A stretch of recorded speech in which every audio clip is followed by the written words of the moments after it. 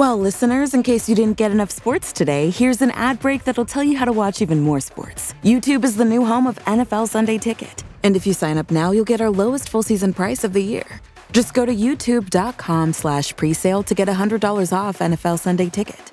Watch your favorite teams out-of-market Sunday afternoon games, exclusively on YouTube and YouTube TV. All right, enough about sports. Go get more sports. Terms and embargoes apply. Offer ends June 6th. No refunds.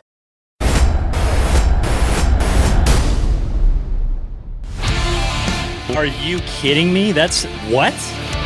Yeah, every so often it happens that Ryan is right. 100% right. Not even a little bit right. Tucker Pluman, 2 points last game. No kidding. My man! Hey, neither does me running shirtless, but that turned out very well. Welcome to the PP1 podcast. Wow. I must have been opening some things because that sounded botched. Did you get like a delay on that? No. It was just the classic maybe voice of an angel. Like songbird of my generation, I've been told. That's what I've been told. How are you doing? Yeah, man. Good. I mean, we had a long like pre-show chat, and I'm ready to kill you pretty much. Not in a literal, very sensitive. Yeah, you're very not sensitive. in a literal sense, but I tried to bring some lightness to the show today. Welcome to the PP1 podcast on Crier Media. You may have heard about it because we've been flogging it for the last 2 days all over socials. So you're going to see more of it. It's where we live now. This is our new home. This is where we did it. We did it. Yeah, New home, same new uncomfortable stool. Yeah, I mean, I'm sitting on a pillow because I got a new desk here, and it's higher than I realized. So that's a bit of a problem. It's a bit of a problem, but I'm okay with that. Anyway, we're getting to a lighthearted chat. I'm wearing a Crash Bandicoot shirt that I got in Santa Monica Target in the United States, because we do not have a Target in Canada anymore. And I also bought a Kirby t-shirt and a Mario Kart t-shirt. And Ted's first words as I show him, Crash Bandicoot, totally overrated. Okay. All right. Truther. And then he begins to get into Mario, like way better. Okay. Way better. Those are two totally different arguments, though. No, it's not though. It's the flagship. The flagship game for the franchise. But you're just saying it's like overrated. If you're like I can accept Sega, the overrated part. I can accept that. That's fine. But you're overrated. Saying now one is better. I'm not saying that Mario is my kid. You got your panties in the twist the second I said it was overrated. You know what? I just can't. I just can't with you. And then you just started going on and like piling on to this argument. And I basically was deciding like, okay, when you're in that hospital room after you have a successful surgery, and I can't wait to hear that. I'm very excited and I love you. We all remember that Seinfeld episode. George is in the hospital room, and he just end it, Jerry. Just end it. And all right. And then the pillow over top. And then that's how it's going to happen. So, and just, I think you took it too far. Maybe that was also too far. That might have been a little bit extreme. Hey, sometimes friends want to off friends because they say shit like Crash Bandicoot is overrated. It's a debate I didn't think we needed to have, and it's not really overrated. A debate. You're saying it's a child's game, though? Yeah. Mario was a child's game, you idiot. No. Mario is so much more technical and difficult. All levels of Mario. Hey, adults, we need you guys to buy into this game. No, it's a child's game. Yeah, I mean, it's a plumber in a fantasy land fighting a dinosaur, rescuing a princess. But that has nothing to do with that. The game isn't better. All the flagship games of all the flagship mascots of all of them, Bandicoot is far and away the most overrated. And it's not even close. You did those commercials in the late 90s really rub you the wrong way? Yeah, they were fun. The commercials were great. They were actually pretty great. Yeah. I'm gonna have to find some of those and post those, because those commercials, like, walking outside in Nintendo with his mega horn, talking all the shit about Nintendo, like so much fun. Just like too bad the game wasn't better. I just can't side with you on that. It's I just feel like there's something that happened in your childhood that you feel this way. Like, I don't know, did like a PlayStation fall on you and like cut your like cornea or something. I don't get it. It was the great cornea accident of 1996. That's what I thought. I try to figure these things out on my own, but I'm thankful that you managed to get into that. Speaking of accidents, so last week, I don't know if you saw this, if you could tell, I was kind of fidgeting around as I was typing and loading stuff. I was potting with a burnt thumb. Mm-hmm. So we were making pochos, and I probably mentioned that on the show. You make like homemade pochos? Yeah. Well, you can make the lattice cut fries and stuff? Is that hard to do? I mean, you can buy them.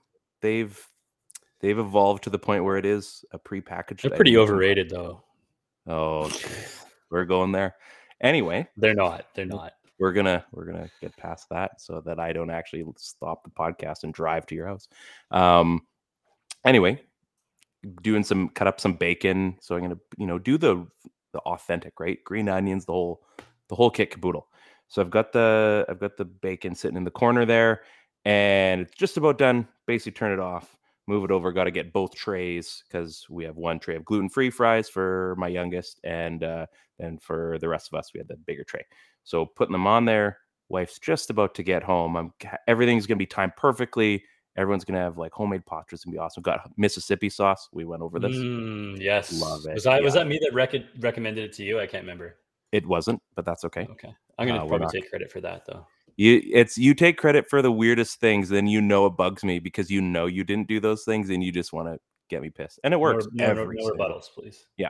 So anyway, pull them both out of the oven. Cookie sheet, hot cookie sheets, oven mitt, good to go. But then I gotta move the pan to the other side. So in my infinite wisdom, full on grab one of the pans, thumb mostly. Proceed to burn, and I'm not good with degrees of burning. I'm assuming if you just count layers of skin. So right now that's the main layer. So 1, 2. How quickly can you heal from a 3rd degree burn? I feel like I've asked this question before. We're gonna say at least a 2nd degree burn on my thumb because I ran it under the water. Whole thumb goes white from dead skin instantly. Not a great scene. So get some ice on it. Get some ice. Eventually tape it up. So I was potting with a burnt thumb last week, but I made it happen. And I didn't. What a trooper! And now it's all calloused over, which is great. I can get back to normal. I just thought you guys would want to know about that. Yeah, I think eventually we'll get to talking about Canucks stuff. But I have a couple of questions. I mean, we'll get to Canucks. There's plenty to talk about. But yeah, how are you cooking on a cookie tray? Like when you cook nachos and when you cook pochos and things like that, do you go potatoes or chips right on the cookie tray, or do you put a layer down, or like? So we've got those neoprene, whatever they are. You're asking the wrong person of what the name is, but they're like a silicone sheet that you put over top of the sheet to protect it. So if you're making wings or something, that doesn't like cake on there, and then you just clean off this little. So they're fabulous. So my pro tip for baking nachos or pochos or wings, what have you, is to lay down a layer of parchment paper. And we used to do that. Then the whole thing just goes in the garbage, and then the pan is clean. But so you're doing something wasteful, a little bit more wasteful that way, and I'm a little bit more about the environment. So we're just all about reusing. How you like that? How you like those apples? This is the weirdest arguments we have on this show. You can, I mean, if you guys want to comment along on how pathetic this is, obviously our Facebook, our YouTube, the Crier Media YouTube page, we're all over the place. Twitch, that's a thing. Still not into that yet, like on ours. Maybe we'll do a Twitch one day. MySpace. Yeah, Friendster. So we're gonna get into that. I've got a rant planned for tonight, and I will get that in at some point. It is Canucks related. Couple things. We were talking about coffee today. I had the day off, so I had a lot of thoughts in my head. But before we get into like serious things, Canucks. Well, there wasn't really much to do about the Canucks this week, though, was there? Oh, actually, no. Yeah, I don't think there was. It was pretty light week. Not much. Okay. Well, then, I mean, can I lay into the story a little bit more? Yeah, hit it. Yeah. Okay. I figure if we got the time, might as well. Yeah, it's nothing. Yeah. So you and I have chatted about grocery store trips from time to time. how like we operate and planned and this and that. What would you say is like the most impulse buy at a grocery store? I think it's either like beef jerky or pepperoni. I get that. I feel that. You know, you like the beef jerky, the pepperoni. Maybe you're like walking down the deli aisle and you decide to grab, prosciutto or something like that. Okay. Yeah, like I think that's a pretty good impulse buy. I'm like the exotic fruit stuff, right? Like, hey, man, could I use a guava? You guys want to try a guava? Like maybe we should try a papaya. How about a dragon fruit? Yeah. How much is it? Oh, it's only $8.75 a pound. But you're not grabbing that at the till though. Like you're kind of like you're just like walking through and like I didn't need that, and you just grab but there's nothing on anybody's list that suggests that you need to be grabbing guava, passion fruit, or papaya or dragon fruit. Like you see it, it's weird, and you want it. Maybe I'm just thinking North American. So maybe this is a thing in other countries where those are maybe maybe in South America somewhere they're talking about doing an impulse buy and picking up a Gala apple. I never thought of that. Yeah. Way to shout out to Gala apples. shout out to the real ones out there, Gala apples. You know where you sit. Oh man. We've really covered a lot so far. I'm very excited. The All-Star game's coming up. Do you see the jerseys that got released? I think today. No, I haven't. Okay, so I'll make a Google look right now. I got it here. For your virgin eyes, because everyone else has seen them. These are this year's NHL All-Star jerseys. Ooh, the hotness! Oh my god, that is. That's like circa NHL 94 8-bit celebration graphics. I love those. So they went reverse retro on the All-Star jerseys this year, and I couldn't be happier. It's about damn time. So I'm trying to like not buy every jersey that gets me excited. This one hits a little bit different.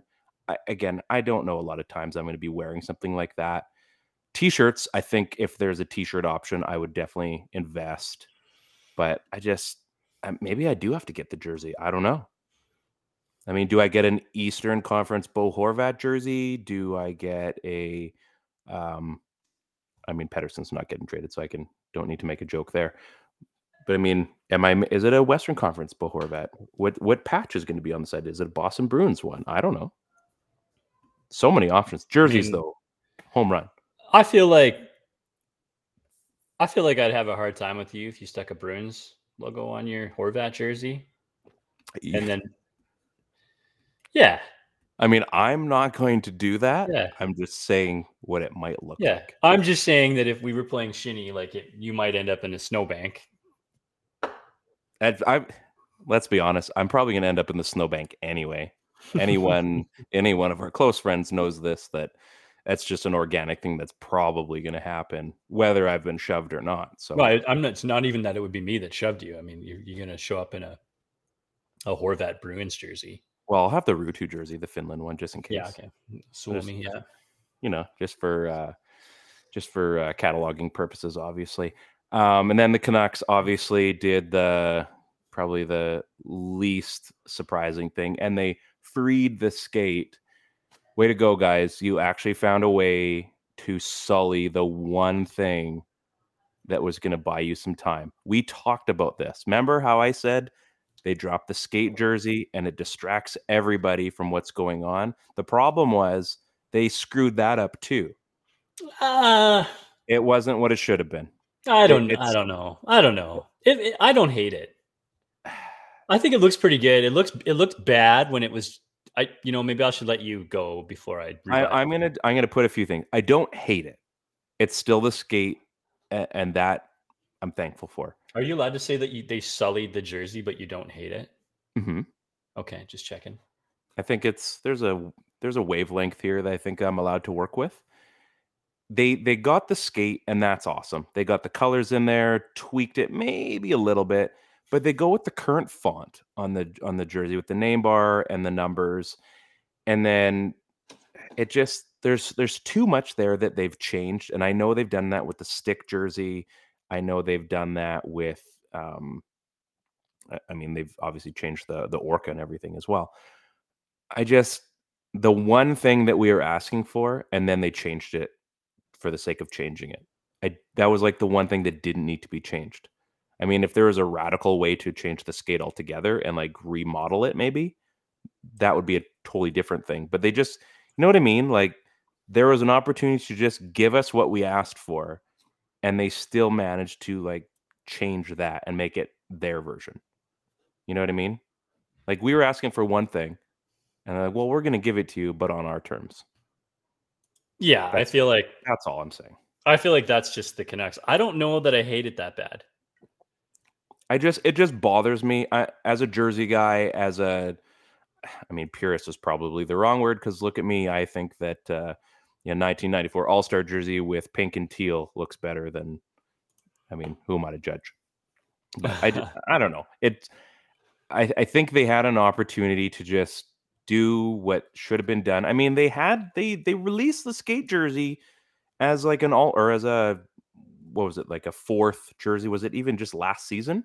Yeah, like it's pretty recent. They did a couple of things, right? Like they got rid of the white background in behind the font on the actual skate logo. Like it's pretty minimal stuff. It's just like, frustrating. They didn't really screw it up that bad. Like the yellow is the same size as the red, and there's a black layer in between where, I mean, before there was a smaller layer of red and a bigger layer of yellow. Like that's pretty minimal change. Like the font looks really good. Like, let's be honest. Like but it doesn't look good on that jersey because it's the same font, and I don't think it fits. I mean, that font almost fits the wording on the word Canucks on the front of the jersey even better than the old stuff does. I don't know. It's just a more modern take on the same jersey, but it's not. They didn't deviate super far. Like they got rid of the collar is now all black versus being colored. But like, yeah, look, like I'll admit when I first saw it drop and they had just the logo, right? We get what we see the first time, just the logo with just just the stripes on it. You know, you don't see any collar. Instantly had an issue with that. Looks just blocky and very, very plain, right? And then the second you see them with the kid on the back and with a helmet and socks on and in full gear, it's going to take some time for me. That's all. And especially like, oh man, like it's too bad he got yanked so early. But let's do that. There we go. Yeah, phenomenal. There we go. See, it's too bad Martin got yanked so early because his setup was really, really good, and that match was very, very on point. And just looking at those guys, I mean, shades of Troy Gamble in D'Elia last night. I mean, I think, man, it looked really good with all the gear on it. I didn't like it at first glance, and then once I saw it start to take shape with the guys using it, like I don't know, I flipped the switch on it. It was good. I think I'm going to need some time to warm up to it. I mean, they're wearing it for the next 6 games, I think, straight. Yeah, awesome. So I hate that they do this though, because they introduce a new jersey that's cool and we like, and then it's always during a shitty time period where they're about to lose a bunch of games. Then they're going to lose anyway. Yeah, it's typical Canucks. They find themselves in a win, and then they still find a loss in there. That's fine. Like, yeah, it's idiot proof. And then you see the Canucks and you're like, so here's the thing. We were going to launch it. We didn't know this was all going to happen. I mean, fitting tribute for Gino as well, that was absolutely able to work out. That itself worked out a lot better. It is unfortunate, obviously, Gino's passing. An absolute legend for all Canucks time, and what he did for the organization, he a badass, but at the same time, such a character, such a genuinely nice human being. The stories that we've heard on other shows about it, didn't he go to Russia or something to the Kremlin, or saw the KGB? He's like, I'm looking for Pavel. What? Some absolutely true crazy stories. It just such a great guy. Well, you made it as a player and as a fan icon when you have urban legends, right? Yeah. The fact that that people talk about the fact that Bure and him were best buds, and that Gino went to Russia and visited the Kremlin. Did that happen? Like, I don't know. Like, is Gino out there enough that we can believe that? Absolutely. Yeah. Like, did you know, like, Gino could speak 4 languages? Like, oh, could really? speak English, Italian, like, what was it, like Algonquin or something like that? And then also spoke Russian because he was best friends with Pavel. Like, I don't know, but like, maybe, like, it's it was like, there's so many of these stories, like, can neither confirm or deny about Gino, because like, that was just him. He was bigger than life. Like, I remember walking into, like, was it like Cyclone Taylor's back in the day? Mm-hmm. And like, checking out all the poster rack, like, oh, like, I can get a Mogilny poster. Like, there's 4 different versions of a Bure poster. Like, oh, look at this rad Lemieux poster. There's a sweet Gretzky poster. There's this awesome Gino Ojic poster. And like, that was literally the way it was. And like, it was one of their best selling posters, right? Like, I mean, he was imprinted everywhere with this franchise, and like, really personified what it meant to be a Canuck back in the day, right? There was the core, just like there's the core now, and there was the core during the Cup run and all that good stuff, right? I mean, it was Linden, Plasvik, it was Adrian, it was Bure. There was, like, you could throw a Lume in there. There was a McLean, and then there was Ronning. There was fucking Gino. Like, Ronning was there, but there was Gino, and we're talking about a guy who entered the league like a bat out of hell. Yeah. And didn't stop playing that way until his last days as a Canuck, right? So, and he carried value even in a trade too. Like, goes to Montreal, they're trading Gino Ojic, and he's still carrying value. Like, not to say that he wasn't valuable, but you think about what some of these guys were worth back in the day, and it was still, a valuable trade chip. He was still a valuable player to any team. And again, there was an enforcer rule still at that point, but so important. Like, hey, it's Ryan from the PP1 podcast on Crier Media. If you're looking for a spot to advertise your company, your brand, your cheese wheel, some beer, maybe some donuts, this is the spot. Reach out to me via DM on Twitter or Instagram at always94, and I'd be more than happy to chat with you. Worst case scenario, we just become best friends. And how awesome does that sound? Bure was a tough fucker too. Like, I mean, he would come in with the elbows, and he was like a little fire hydrant himself. And there was a lot of times when he could handle himself, but he just allowed Bure to be out there to do whatever the heck he wanted. And everybody talks about, Wayne skating with Semenko and Hunter and all those guys, that if you did anything, you were going to pay. And that carried through to every team that had a star player. And Vancouver was no different with Bure and Ojic. So that's fair. No, You're right. Yeah, it's too bad. We knew he was fighting for a long time. I did a blog post, I think, for Canucks Army. Oh my goodness, however many years ago, when it first kind of came up, and I was like, cancer, I think, right? And it picked the wrong guy. Like, if you picked the wrong guy to fight, because he fought it, right. He actually did fight for a long time, and it's still sad, but it's good to see that his battle obviously is over now, and that's something that he doesn't have to endure. The family can get some peace about it too. So I remember being through. We were there on one of our manager meetings, and I remember being in the Calgary airport, and he was there, and there was a small group of people around him coming up and getting pictures and taking autographs and stuff like that. And no kidding. I was waiting at my gate, and he had just spent 10 minutes taking pictures of people left, right, and center, and very gracious and very happy. And then there was like, another young couple that were kind of off to the side, and you could hear them saying like, oh, no, he's already talked to so many people already. Like, let's just leave him be. It's cool that he's there. We saw him. And he was like, no, like, motioning them from across the hallway to come over, like, come on over, like, let's get a picture if you guys want, like, it's totally cool. And they were so stoked to just walk over and do that. But he was the type of guy to make time for everybody, it seemed, right? So yeah, super cool, dude. Too bad. We're gonna get into the stuff. I've got a rant. Are you ready for this? I had to proofread it a couple times. Just do the damn thing. Okay, here we go. I've labeled it the rant. I feel like I'm like how Matt Sakaris would do, like his welcome mat. The Canucks have officially done it. They've become the worst franchise in the NHL. We joked about Arizona and their 5,000-seat college arena, their money pit franchise being held on a lifeline for decades, and yet here we are in 2023 looking at the Vancouver Canucks and feeling like it can't be any worse. We're on rebuild, retool, lie package number 3, and they're no closer to a contender than they were in 2012. They failed their players, they failed their fans, and they failed the media.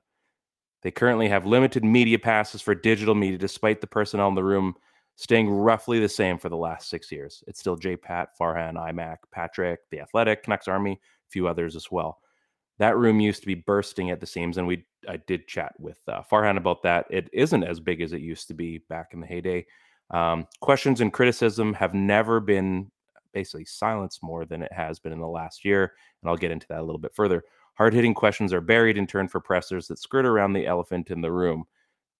In all fairness, save people's jobs. We don't want to see people doing that just because they ask a question. The roster has seen multiple catastrophic failures, and regardless of who's making the moves, Jim and John or Jim and Patrick, it's the same message that it's just too hard and that they can turn things around soon without blowing things up. Enduring one more tough season of Louis Eriksson, Jay Beagle, and Antoine Roussel would have given the team so much more cap flexibility, but they turned one failure into another with OEL and Garland. Basically, Luongo's recapture was just given a different name. The JT Miller thing, now the Bo thing, the PD Bridge deal, Corey Stillman, everything Brock that hasn't happened, and stringing along coaches when enough's enough. This isn't a toxic fan base. It's fed up with the lip service it's been given for 10 years. Management has come out to say that they want the top pick this year, but they're also saying blowing up the core isn't necessarily the way either, and they don't want to acquire picks. They want hockey trades. They've made a mockery of how they run this team from top to bottom, and even their one get-out-of-jail-free card, the skate jersey, has been sullied. I've softened on that blow. I'd say this team isn't worth covering anymore, but it's actually the exact opposite. Somehow this team needs to be held more accountable, as it's too convenient that this team hasn't been able to get back to dominance for this long. Selling the team obviously isn't a turnkey thing, and as lousy as a human being as Aquilini's been portrayed, he doesn't need to do anything, but he sunk this team lower than it's been in a long, long time. Like Crazy George quitting, long time. We'll be here to blast this team as long as we can, and the media in the room hopefully isn't being punished for asking the questions that get real answers, pauses, awkward silences. Jason Botchford motivated an army. What are we waiting for? The Canucks stole my heart 30 years ago, and it's been on an incredible ride, but there's no way that this can keep going like it is. It's the laughing stock of the league. Everybody knows it, and somehow it's not even embarrassing. We're waiting for this to hit rock bottom, but I thought that was 4 years ago. Boy, was I wrong. There's a lot in there. Lots to unpack there. Yeah, rock bottom 4 years ago. It's right? just that we hit rock bottom 4 years ago and just stayed there. But wasn't that it got worse? Yeah, that's true. That's true. Yeah. I think I was saying this to Farhan today, that I think it's just that we're so frustrated with the culmination of all these things. It's not that we're mad at this regime, however you want to say it. Hard G, silent G. Oh, maybe a little bit. No, but you know what I mean? We're not like mad at them 100%. Yeah, we're mad near We them. were mad at that it's still this, and that what they said was going to happen. And not that we're saying everything was going to be turned around, it's all going to be rainbows and unicorns. But they're this far in, a year and a bit, and we're getting the same message. Yeah, it's not that everything's going to be turned around and it's going to be rainbows and unicorns. No. I mean, it is the same. I think people were expecting it to be somewhat the same. Well, we slogged through this and figured it out, but it's the same.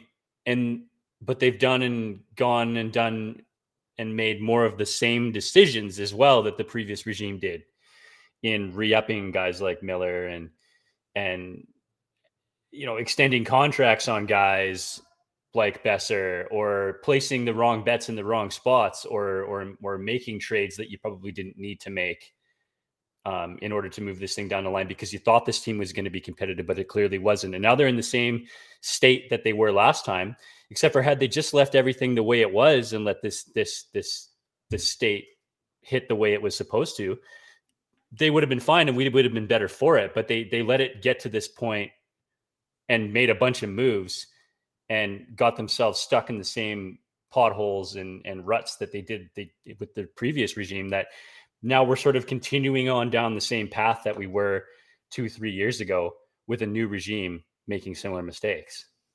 It's just frustrating because we were willing, and how one of the meeting members said, well, everybody is okay with, I can't remember how they said it, but that, we're going to be patient, or that they weren't going to be patient, or no, we are going to be patient. We're okay with a rebuild. We're okay with them blowing it up of realistically whatever that needs to look like. We're realistic. We don't want this fluffy, oh, well, we only need to really trade these two guys. And I think we can. No, you can't. You can't just tweak it and expect things to just cycle. And it doesn't work that way. We're willing, and we have been willing for 8 years, 9 years, 10 years. If they would have done the New York Rangers thing and come out with the letter, or come out in a public presser and just said what it was and said what needs to happen, we would have been okay with that. It hurts. There's just such an ego with this franchise. Like, I'm not talking about its fans. I'm talking about like the Vancouver Canucks as an organization. There's such an ego that they literally think they're better than a rebuild. Like, I don't know where they get this mindset from, or this thought and motivation to be that. I don't get it. I don't get it. We're better than that. We don't need to rebuild. Yo, you need to rebuild. 100% you need to rebuild. If we start rebuilding now, what are we like? Like, I'm talking rebuilding now. What are we like 2, 3, 4 years away from being competitive? At that point, we're looking at watching our number one defenseman, our number one center, and our number one goalie be entering the end of their prime by the time this team is ready to compete. That's on you. That's on you then. You have to live with that. You have to live with, hey, we might not win with this group. But what if we win with the next group? What if all it takes is trading those guys at the end of this, whatever that is, and you trade, and that's when you get over the cusp, whatever that next group is, right? Maybe. But you have to be willing to do that. This team, I like, they're going to move. Like, it's a very, very good chance. We can't even say they're going to move Horvat because of what happened with the whole Miller thing. Yeah. Right. Well, they hitched their horse to him. So they did. This is a Miller team now, whether they like it or not. And I don't think they like it that much, if we're being completely honest. No. So, I mean, they're gonna move Horvat, and only if they do it right can we have an opportunity to kickstart this franchise into doing some good things down the road. That in itself seems like a stretch based on track record. Well, and what's their asking price? Like, what do they think they should be able to get? Like, it's got to be a first round draft pick, and plus, whether that means, another draft pick or listen to that, a high end prospect. Do you think more? Bo Horvat is worth a first plus? Like, well, overall, he might be for a playoff run, right? Okay, for one or two teams. Yes. But that's the nature of trade deadline, right? Like, teams overpay. I get you overpay. Right? Teams overpay at a shot to win the cup, right? Mm-hmm. You're not talking about what this player's value is going to be realistically for the course of the season, because all of that goes out the window, right? Yeah. This is COVID times. They're out there paying copious amounts of money for a 2004 Ford Ranger because it's all they have access to, and it's twice as much as it should be. But it has a Bluetooth stereo. Yeah. So they have a chance to turn this thing into something, but I'm not sold on this team being able to pull it off. Like, nothing in the last 10 years has suggested to me that they're going to win this trade and do the right things with it. When was the last time that happened? There's been some wins, right? Like, there was, like, if I think back, recently to, and we're really reaching here, but if we think back, like, making the Goldobin trade for Jannik Hansen, right? Like, Goldobin didn't work out, but Hansen was going to be a lost cause. That's the right idea, I suppose, right? And I think they're going to probably, Burrows for Dolan. That's that kind of idea. We're trying to, like, acquire, average players. You're trying to acquire good lottery tickets to move this thing forward. They've already stated that they don't want draft picks because those types of players are 3, 4, or 5 years out, which I disagree with. If you're trying to get your hands on first rounders, that's when you're going to be be faster than normal. Yeah. But like we're sitting in this position where we've just continued to re-up aging players and they're not willing to walk away from them at the right time. And if you were going to make a bet, I mean, we've talked about this in nauseum. If you were going to make a bet, wouldn't you rather have been Bo than JT? Just based on age? Like what is he supposed to do for this franchise in 3-4 years when they're ready to compete? What are you going to be leaning on your 33-year-old right winger, left winger, part-time center to be playing on your top 2 lines? Like, highly unlikely. But you're going to be paying him like you're going to be paying him like $8 million a year. Like, what on earth would compel you to think that way? So there's a market out there for Bo. God willing, they can find a way to capitalize on it. I just don't have the confidence in them to be able to do it. Like, do I think that you should be able to get like a first round draft pick plus for a guy like Bo during the trade deadline? And do I not think that there's 5 or 6 teams in this league that would want him for a playoff runs, conceivably 3 or 4 that would pay the price to get him? Yeah, I really do think that, but I just don't know, man. Like this. It's so weird with this franchise. Like they literally think they're so good that they don't have to rebuild. And using words like retool, it really rubs people the wrong way, right? We've been there, we've done that already. And I think whether that was the intention or not, it makes people very unhappy to hear those words. The word just, it's laughable because knowing what a retool is, you're basically shuffling the deck to get some new voices, some new blood in there. You're not moving up the chain. You're not really moving down the chain. You're just putting in some different pieces. Yeah, and good teams retool. You know who retools? The Tampa Bay Lightning retool. Yeah. Right? Colorado Avalanche retool. Yeah. They add free agents. They move players out. They move players in. They keep the core. Right? Mm-hmm. A big ass core. Yeah. Right. We're talking about a core that's like probably 6 or 7 players deep versus one bursting that's like at the seams. Yeah. Right. And they retool every year. They sort of reload the deck and they keep going. Pittsburgh retooled for years. Yeah. We could get Kadri. At the deadline. Yeah. I guess we have all those other guys. Yeah. He would probably help us out again. Yeah. The Vancouver Canucks are not the Pittsburgh Penguins or the Tampa Bay Lightning or the Colorado Avalanche. They have the president and the GM. They do. Yeah. They do not retool, guys. No. We don't retool. That's not what this is. That's not what this should be. And if you meant it to be something different, I don't know. I haven't listened to the interview, but I'm thinking you probably asked Farhan this question.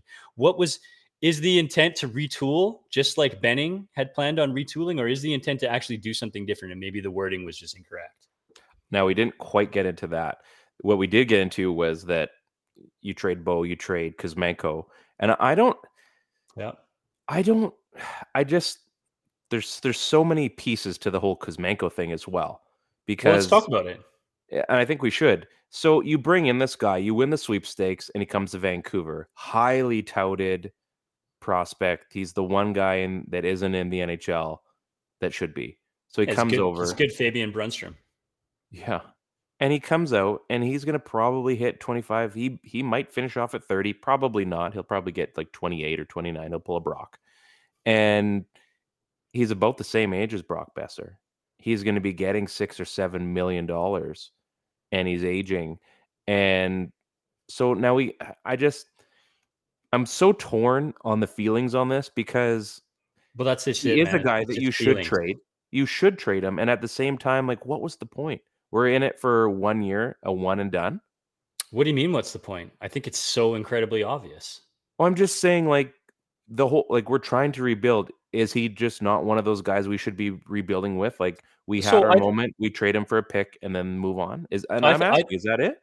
Yeah, no, I think, yeah, you got it. Okay. Yeah, I think that they would like to say to themselves that we would like to continue to play along with Kuzmenko. But that's not where this team is. They haven't afforded themselves the opportunity to have the luxury of adding of adding a $6.5 million forward or a $7 million forward. Who knows? If he finishes 70 points, he's going to be like $7 million. Yeah. Just think about it, like, $1 million for every 10 points. Oof.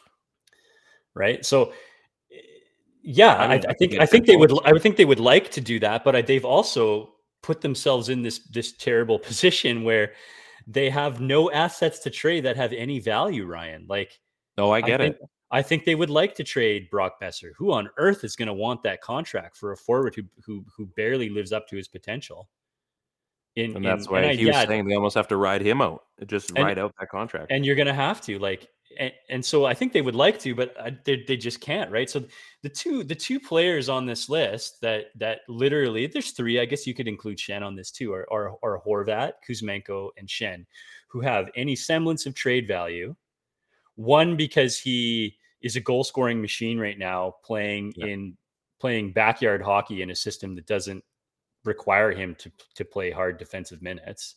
Yeah. The other is also playing along in free flowing hockey to do whatever he wants out there. Who I don't know if the going gets tough is going to continue to be an impact player. It's great. He's got a ton of skill. He can do a lot with limited minutes, but he is kind of playing limited minutes, and that's somewhat of a concern with a high shooting percentage.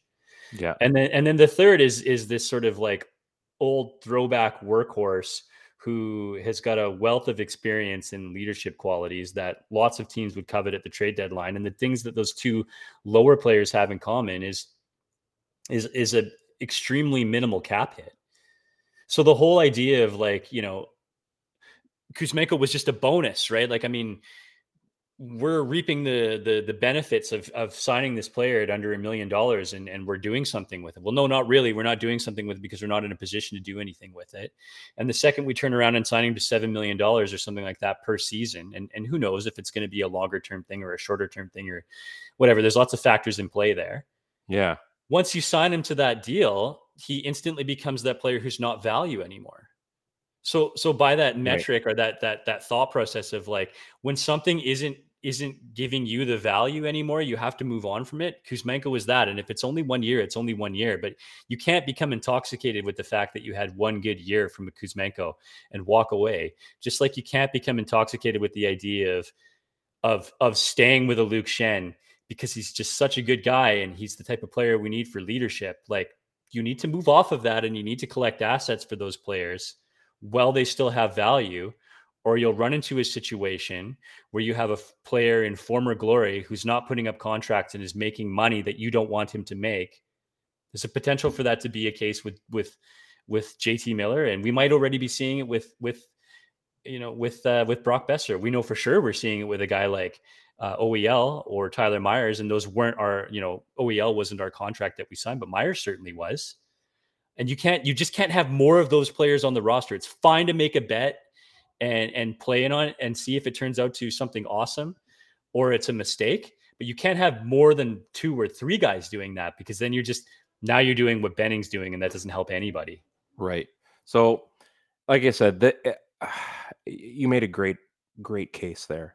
And I guess you kind of look at it as, oh my goodness, like, I mean, you are gambling, but you've bought in, or an investment. You've bought in, you got in early, and you got it for nothing. You get in early on Bitcoin or whatever we want to call it, whatever that investment is. You get in early, you get it for $1 a share, and or less. You get in at 50 cents a share. You're able to buy a couple thousand shares. Well, now those shares are worth $50 a share 6 months later. Well, they might go to 60. Yeah, well, I can get out right now and sell out everything and get a ton of capital back. And maybe I'll buy in another one, or, maybe get in those penny stocks or the AMC or whatever those crazy ones are. But now I'm in the money. And even though I loved having this and it was making me money, and it still might make me some money, I got out when I deemed to be a pretty good time to get out. So I get that. And I think my problem is on that one player, on Kuzmenko, is that it is a year, and it just, you get in, you get this great, I mean, his smile, like all the things about him, the good guy, the good guy feeling that we get with Bo, that we've had with so many players.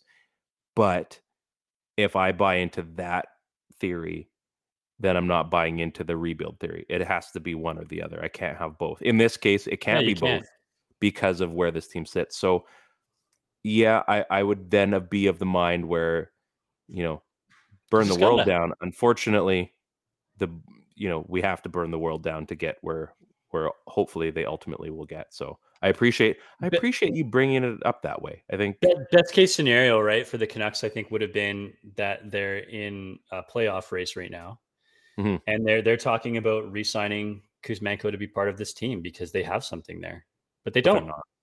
They're fighting for Bedard, and now I guess here's the other thing. One quick comparison, though, like if you think about the year that Anton Carter came into play with the Canucks. Yep. Just 1 year, and it was a fantastic year. But imagine being able to make that trade for a guy having a fantastic year and being able to get assets that are going to come back to you that you're going to be able to pay at a league minimum salary for entry-level contract status for 2-3 years. Have you been sitting on that comparison for a bit? No, like it literally just popped in my head. I was trying to think of a guy who had a one and done season in Vancouver and was fantastic, and we all wanted him to stay, but it wasn't the right timing. That was it. That's probably the one, right? That is the one. I mean, Thomas Vanek, but Carter was way better. Yeah, like would you rather have 2 or 3 assets playing at minimal salary, and one of those guys can pop and be something for your franchise? Or would you rather like to see would you rather have a guy that's being paid, $6.5-7 million for the next between 3 and 5 years, 3 and 6 years, and will never live up to his $7 million salary? Here's what I'd like to see happen. People will sour on him so fast, Ryan. Oh, I know. Well, we've soured on Brock, it sucks to say that, but we have. You know what I'd like to see happen? So let's go into dream world for a second. Let's go to unicorns and rainbows. Let's say they get Connor Bedard. If they make these, just hear me out for a second. Magic happens. They hit lightning in a bottle twice. The Kuzmenko and now Connor Bedard. Somehow we win the draft lottery. We miss out on Matthews. We miss out on McDavid. We miss out on Crosby. That sucks. Saying we've missed out on lotteries for 3. Anyway, let's keep this cheery. So we get Connor Bedard, right? But they've moved Bo Horvat. They've moved Kuzmenko. And let's say they move one more guy. So in that, there's likely another first-round pick. It's probably going to be a contender, right? So it's going to be a later first round. Like a 22nd overall pick or some shit like that. But you know what? You could probably parlay that 22nd overall pick and likely a second rounder. And you know who's going to be sitting around 11 to 13? You know where I'm going with this. Just say it. Just make I love it. I love that your dream world always includes Crystal. Yeah. Yeah. So they're going to be playing on a line next week at the Top Prospects game. These are the best draft eligible players. It's going to be on TV. You're going to enjoy it. Bedard and Andrew Crystal. Imagine, and they're boys, right? I mean, they go back, Burnaby Winter Club, all that crap. Imagine for a moment that actually happens. So we've not given up. The Canucks have made the hard move to get rid of some of these guys. And now they've got boys. They've got 2 buds from Vancouver, local kids, grew up cheering for the Vancouver Canucks that bleed for that team. I mean, geez, Connor Bedard, oh yeah, the Canucks are going to win the Stanley Cup. I wish he wouldn't have said that early on. That hurts. But you get both of those guys on your team. You got a playmaking winger that pulls off the Michigan like once every 20 games. He attempts it every 10. You've got Connor Bedard who could do that. I mean, that's something he does, but he's usually just like decimating everybody else on the ice while he's putting up an average of 3 goals a game. In the WHL, it won't be as comparable. So you're getting a generational talent. You're also getting his literal wingman on there. Likely both of them don't make the team right away. I would take that option. I would take that. And now Crystal would, that would be my dream. Clearly there's other amazing talents there as well. Maybe they go and try to do 1-2 overall or something like that, and they pull a Brian Burke. I don't know if Alvin and Rutherford have that in them. I don't think they have the same gumption that Brian Burke has. But I mean, that's a possibility. So I think if we can get over what we see right now and we can buy into the fact that, buy into the future, it's probably not the worst. I've had to talk myself through this, and I actually feel a little bit better about it. And it's therapy. And I love that. But like, why what has the team ever done for us to be so enamored with it? Like, we're almost guilty of the same things that the Canucks organization is guilty of. And like, what makes us so good that we don't have to rebuild? And the fans think the same way sometimes, right? I mean, I can't get rid of that guy. Like, he's just too important. I can't get rid of Kuzmenko. He's too good. Like, we can't move Brock. Like, there's no way. Brock's a Canuck, We can't walk off from like, the list goes on and on and on. Like, people are so in love with the players that are here. And I think the players themselves know that something needs to change on this squad. I'm not saying they're out there calling for people's heads and trade this guy and trade that guy, but they know that things have got to change with this roster, and that this roster, in any version of it in the last 10 years, save for one decent year, it has not done anything to warrant being stuck together. A wise man once told me, now would be the best time to trade Chris Johnson. You'll never get a higher draft capital back. And I listened to that man. That's you. And I mean, I didn't win, but I built a way better team because of it. I did. I mean, what did you walk off? Like, when you made your haul for Chris Johnson, what'd you get? I mean, could have had Julio and AJ Green. I didn't. The two first round draft picks, was that what it was? I had the second and third overall pick. Plus. Actually, plus. I mean, you still have to make the picks. You have to still depend on your scouting. Oh, sure. And your pro scouting, right? Like, one would hope that if you're not getting a first overall draft pick back for a guy like Bo, that you're getting like a high end prospect that's going to be ready to contribute, that's drafted within a year or two and is going to be ready to compete. Like, somebody who's playing, university hockey, or somebody who's like, who is out there right now starring for a Team Canada, like a Dylan Gunther. Well, the rumor is Shane Wright right now. Have you heard that one? Shane Wright, or like you're getting back a Matty Beniers or something like that, right? Like, it has to be so high end what's coming back to you, so that it's going to be a player that contributes now. That might be worth more than a regular first round draft pick to get that one right off the bat. Yep. But that's the stuff that happens, right? I mean, if you think about,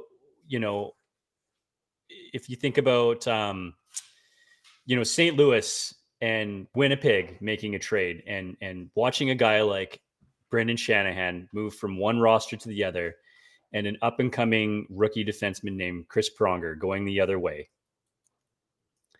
you have to think that the team that got Pronger made out pretty damn good in that trade, and the team that got Shanahan probably did the same thing, right? Like, if you're giving up something great's got to be back the other way.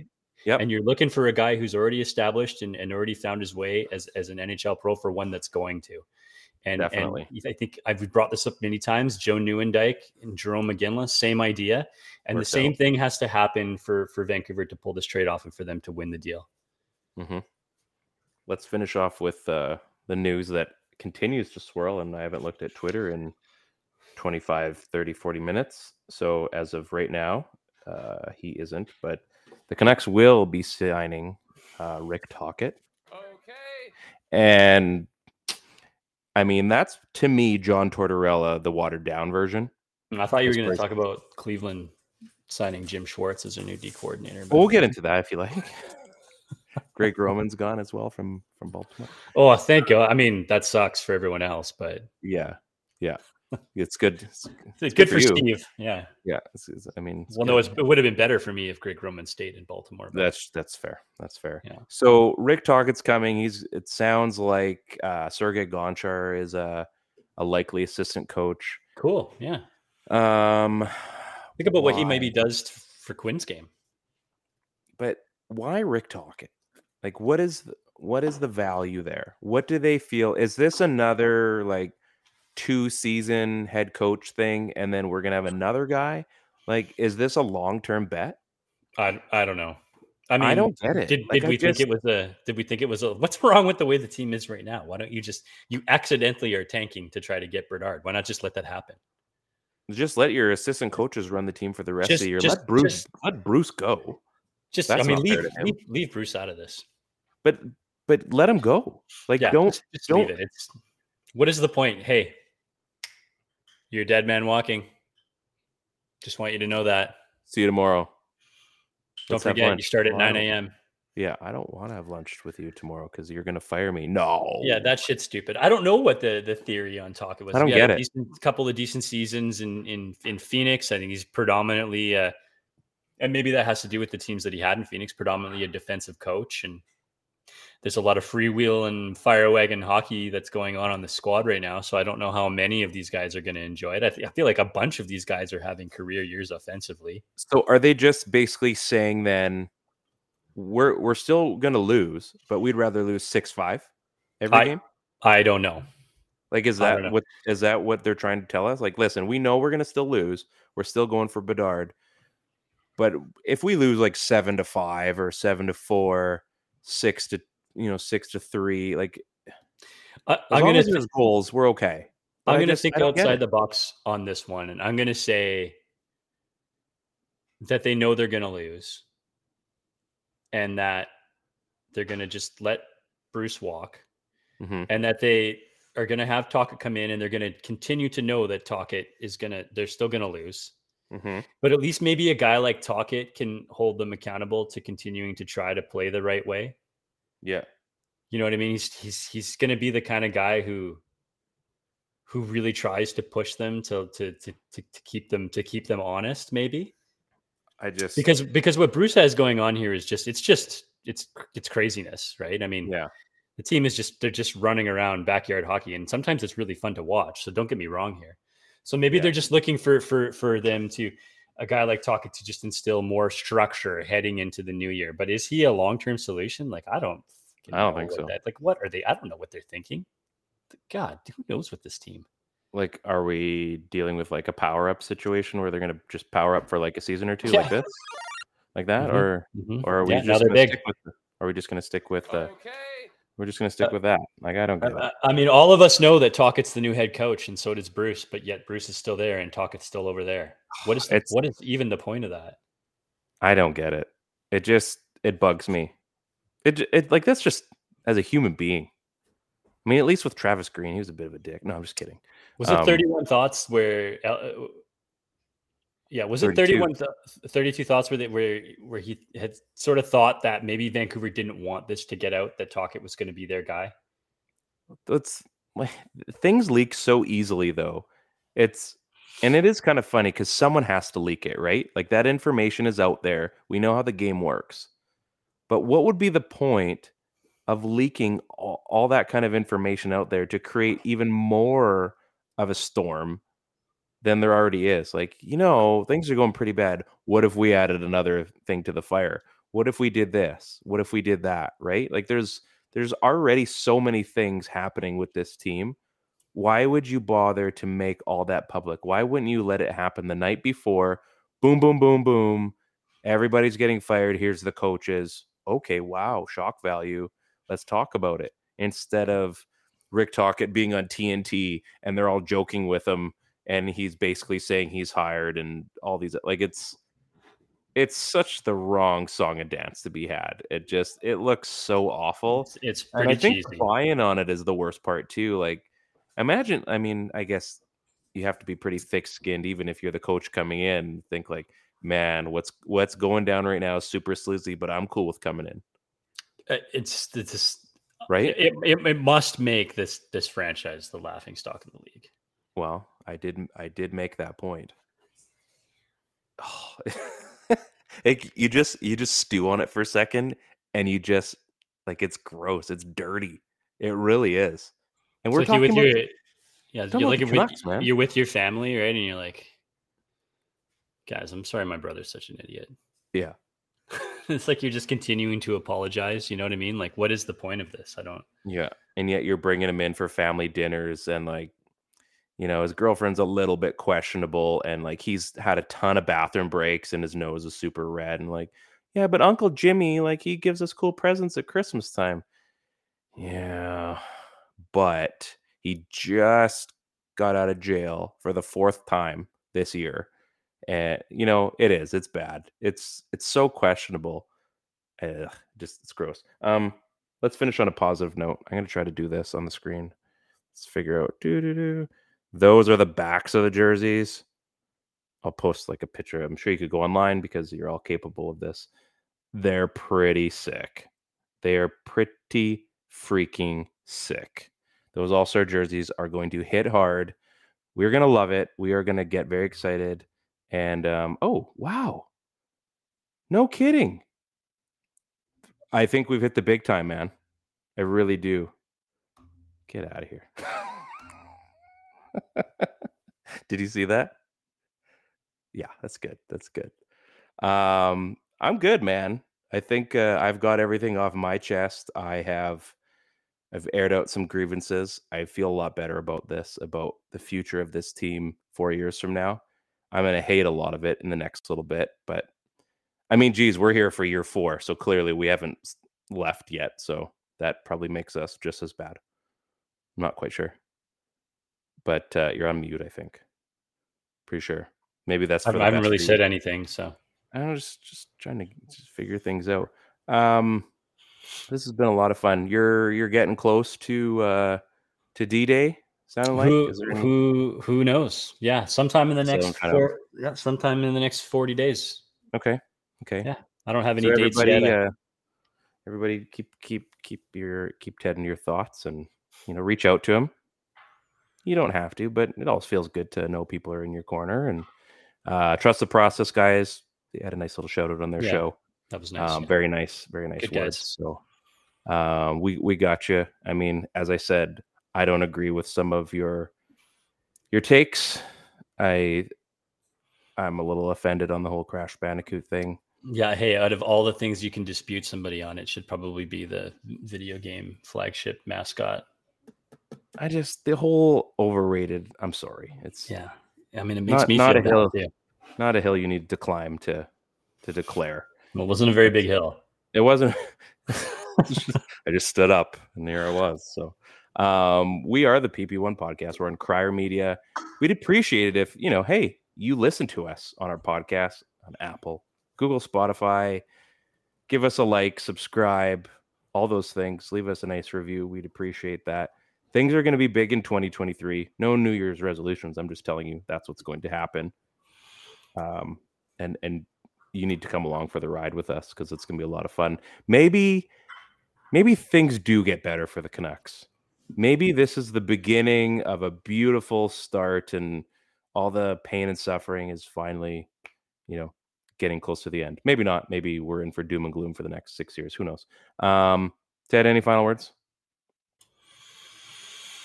I'm just waiting, like so many people are, for whatever this is to happen. We'll probably go through All-Star Week and then things will get down to business. But there's a whole slew of teams that are in no hurry to get things done, and they're all sitting in pretty good positions. So this thing's been dragged out in the media now. We know. I think that the scorecards are filled out and ready to go. Yes. So now we just need to know who the dance partner is. Wow, it's just so elegant. Elegant. Both. You're both. They're both fine. Yeah. You're very elegant when you're eloquent. Yeah, whatever. Worst case, like Ontario. Keep your stick on the ice, something like that. On behalf of Ted, I'm Ryan. This is the PP1 podcast. Peace out. Come on, let's go to the Blue Hotel. I wanna live at the Blue Hotel.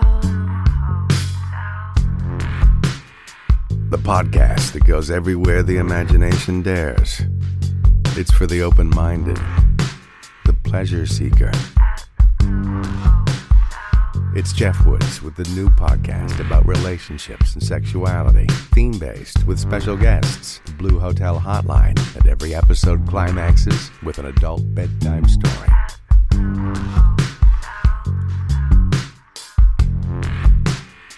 Get a room and listen in at the Blue Hotel. Begins Friday, September 23rd.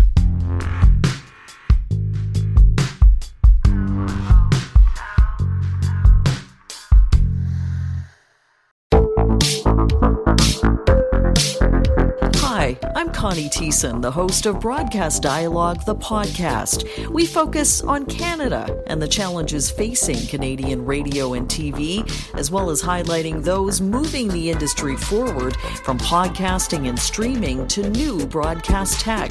Check us out at broadcastdialogue.com or your favorite podcast app.